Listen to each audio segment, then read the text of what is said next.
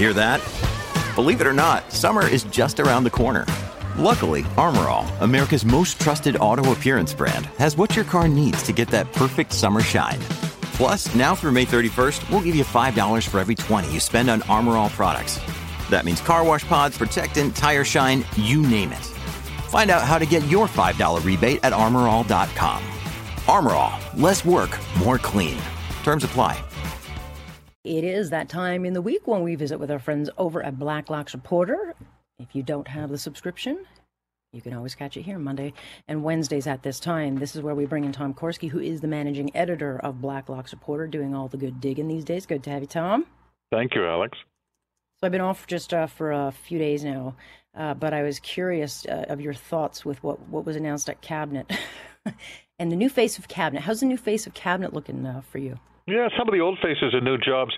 It's not an austerity cabinet, which is odd because the finance minister had pledged to cut $100 billion in spending this winter. Pretty large cabinet when you still have a minister of economic development for Northern Ontario. You have a separate minister for seniors, a separate minister for sports. It doesn't. But no more minister of middle class, though. Where'd she go? She went to the Treasury Board. Prosperity, I know. It doesn't look like tough times, tough people. There's no evidence of where they're going to find this $100 billion that they project will be simply disappeared from their deficit in 2022. I guess that's going to be something coming up. Yeah, no kidding. But there are some interesting stories here, and obviously a couple of people to watch. Stephen Guilbeault being one of them. I mean, he is a self-described radical. I don't think Trudeau could have put him in environment before now because he is so radical and such a staunch, hard, environmentalist who's made a career off of trying to landlock Alberta oil. But now we have not just Guilbeault, but we have, two ministers in charge of, natural resources with John Wilkinson and Stephen Guilbeault, who are both very anti-oil. So, there's no question Mr. Trudeau is sending a signal to the West. This is really interesting, Alex. Guilbeault either means it or he doesn't, and we presume he's an earnest man who means what he has said for the last 25 years, and that is we have to get rid of the internal combustion engine. This is the wealth of the land, is our resources, minerals, food production, timber, energy. This is what builds our universities. This is what pays for the pensions. If we're going to transition away from that, and that's the word they use at Greenpeace and Steve Guilbeault, we're going to transition away from that. What are all those people going to do, and where will the money come from? Well, Steve says he's serious, and we have to take him at his word. This is going to be something. If you are Teck Resources, one of the largest coal operators in the country, how would you like to be across the table from a man who wants to abolish the internal combustion engine? How are we going to bring in the harvest in the fall, Alex? Because it's tractors. Right. How will this work? We're all going to. Now we're all in Steve Guilbeault's world. By the way, I see all his acolytes are flying to the meeting in Glasgow next week. Flying, Alex.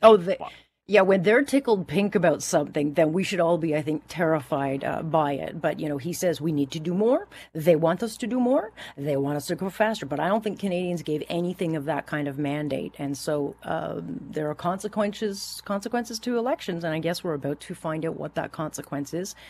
And I think it's going to be a very interesting next couple of months. But, one of the things, and there's a bit of a theme here, is, and I heard it yesterday, the debate is over about climate change. I don't think the debate is actually over when it comes to climate change. I think there's nothing but debate when it comes to this issue. But the CBC says it must now rewrite its language guides to refer to climate change as a climate crisis.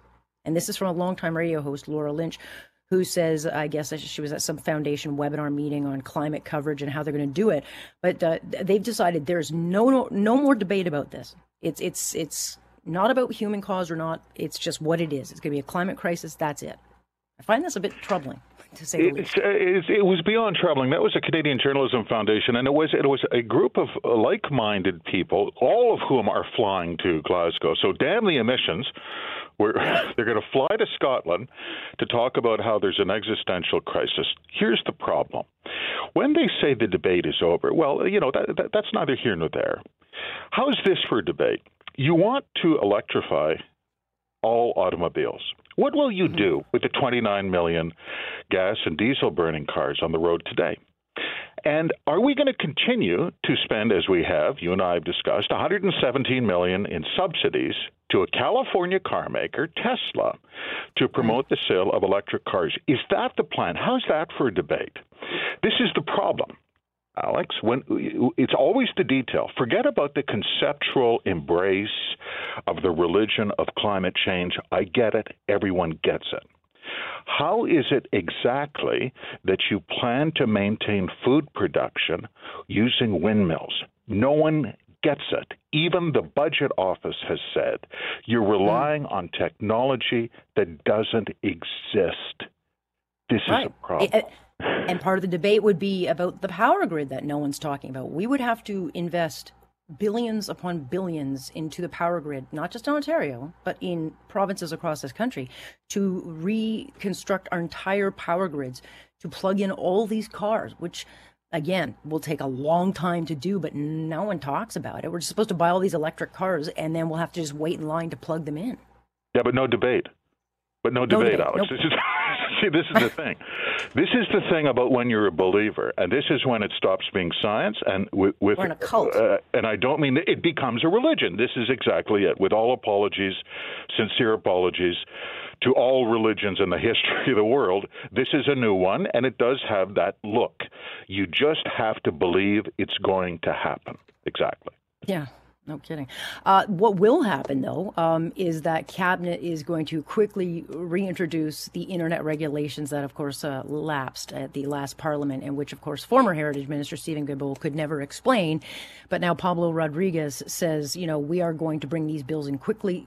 Bill C-10 is fundamental. And unlike, Guilbeault, Rodriguez can explain this, will explain it. And he's a bit of a bull in a china shop in his approach on things. But it's clear that they haven't given up on Bill C-10. The question then becomes, what does it look like this time around? Or is it just the same thing rammed through? Yeah, but there's one difference, and the difference is all the advocates of free speech are wide awake this time. No one really sensed any danger whatsoever in previous legislation that talked vaguely about arts funding and YouTube. And then the Department of Canadian Heritage tried to pull a sneaky. They literally rewrote a bill on the fly on a Friday afternoon in a sleepy Commons Committee meeting, the Heritage Committee. And then the fur flew once people figured out what had happened. That's not going to happen this time. There's already provinces on the record, provincial legislatures and cabinets that are on the record, let alone academics, former federal judges, corporate lawyers, free speech advocates who say this is a terrible idea, and they're wide awake. Is the government House leader wily enough to get this bill through a minority House on the basis of their 32% of the popular vote? I guess we'll find out. We will find out, but there is, a remedy for this. It came in the form of a whistleblower a couple of weeks ago in Washington who basically told us what was being done, and it's with the algorithms. So if you want to change something, mandate something about the algorithms of social media companies. You don't need to restructure the whole thing. But again, we'll have to see where the consultation or lack thereof goes with this bill, and if they're really serious about doing something that is meaningful, opposed to a wrecking ball. The problem, Alex, is the internet belongs to everybody, so everyone thinks it belongs to them, right? So all these advocacy groups, or Steve Guilbeault thought it was his internet. It's not. It's everybody's. Right. Just like, yeah. Nonetheless, we'll see. We're going to have lots of exactly. Yeah, it is a concept.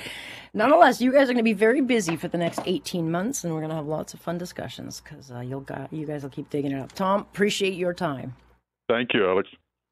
Tom Korski, managing editor over at Blacklock's Reporter. Of course, they are subscription-based. If you don't have it, you're losing out. But of course, we have Tom on Mondays and Wednesdays to get through all of the fine print. On Point, I'm Alex Pearson. This is Global News Radio.